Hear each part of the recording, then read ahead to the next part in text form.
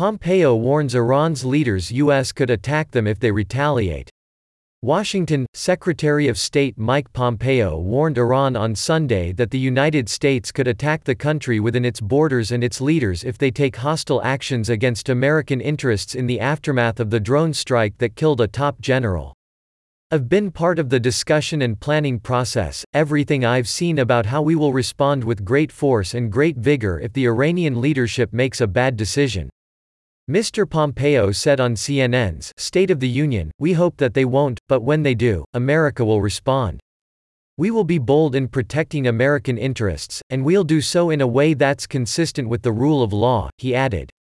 In appearances on 6 television news shows on Sunday morning, Mr. Pompeo underscored President Trump's message the previous day that the United States had chosen sites to attack within Iran if Tehran ordered assaults on American assets or citizens in retaliation for the drone strike in Baghdad that killed Maj. General Qasem Soleimani. Mr. Trump wrote on Twitter that the United States had picked 52 sites, some at a very high level and important to Iran and the Iranian culture, that will be hit very fast and very hard. The targeting of cultural sites is against international law, and critics denounced Mr. Trump for his statement. On Sunday afternoon, Mr. Trump announced on Twitter that his Twitter posts themselves were notifications to Congress that should Iran strike any U.S. person or target, the United States will quickly and fully strike back, and perhaps in a disproportionate manner. The comments by Mr. Trump and Mr. Pompeo on potential American attacks on Iran are certain to increase tensions with Congress, where Democrats and some Republicans say the Trump administration has no authorization to enter into war with Iran. Lawmakers have criticized Mr. Trump for not telling them in advance of the strike on General Soleimani. Among those attacking Mr. Trump's actions is a Republican, Senator Rand Paul of Kentucky, who wrote on Twitter that the main question is whether the assassination of Soleimani will expand the war to endanger the lives of every American soldier or diplomat in the Middle East. When asked Sunday by several interviewers whether the United States would attack cultural sites, Mr. Pompeo avoided answering directly. He said on ABC's This Week that the United States would behave lawfully and behave inside the system.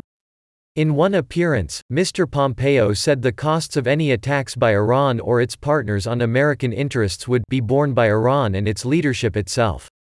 Mr. Pompeo made his statements as Iraq's parliament voted to expel more than 5,000 American troops from Iraq. The United States military has been fighting the Islamic State, a Sunni militant group that seized enormous swaths of territory in Iraq and Syria in 2014 but is now transforming into an insurgency after years of military defeats.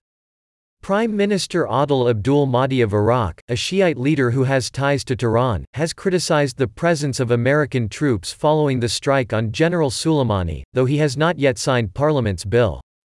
American military officials said Sunday that they were suspending operations against the Islamic State as American forces braced for retaliation by Iran and its partners. Asked about the Iraqi parliament's vote, Mr. Pompeo said on the CBS program Face the Nation that the United States would continue to battle the Islamic State. It is the United States that is prepared to help the Iraqi people get what it is they deserve and continue our mission there to take down terrorism from ISIS and others in the region, he said.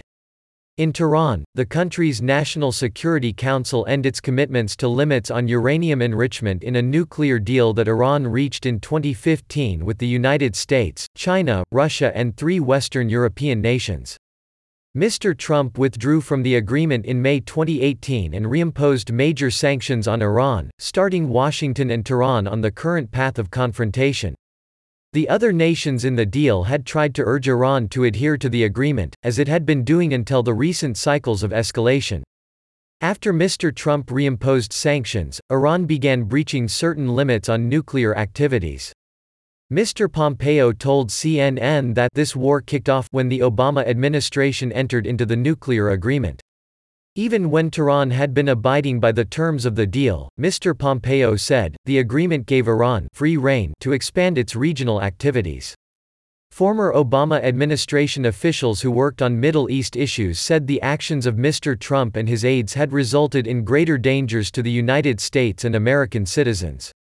The vote in Iraq to seek full U.S. withdrawal is just the beginning of the predictable consequences of Trump's reckless escalation with Iran, said Jeffrey Prescott, senior director for Iran, Iraq, Syria and the Gulf states on President Barack Obama's National Security Council. We should expect to see Iran accelerate its nuclear program as well.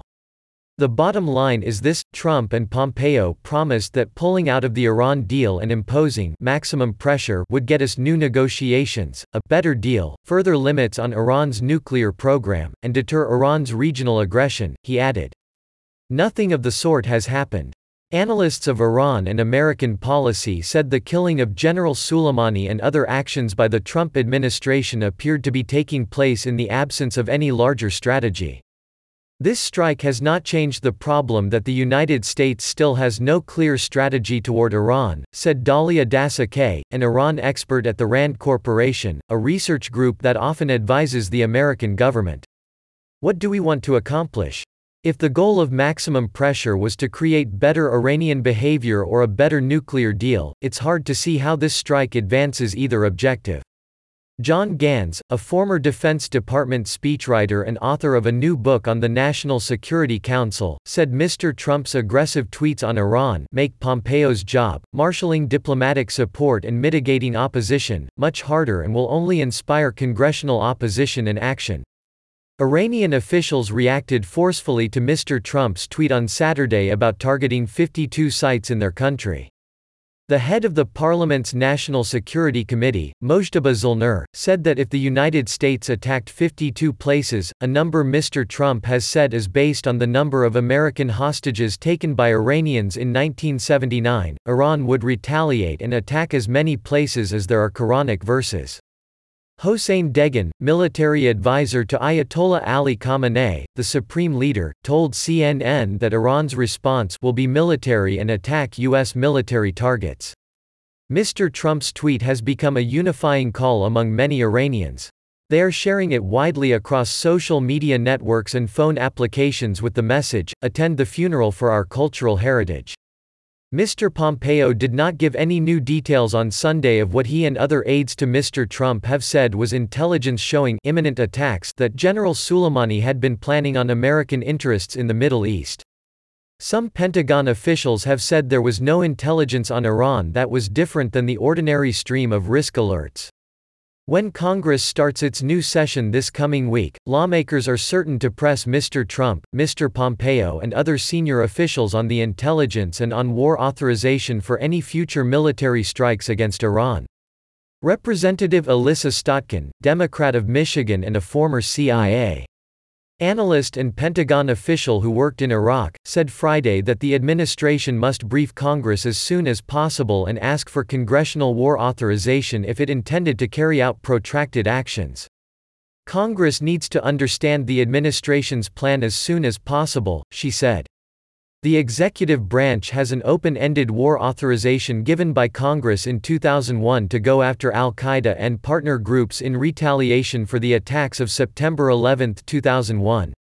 Last year, some members of Congress and aides said senior administration officials appeared to be making an implicit case in briefings with Congress that the 2001 authorization could encompass Iran. The officials' argument was that Iran has had ties to al-Qaeda and Taliban figures.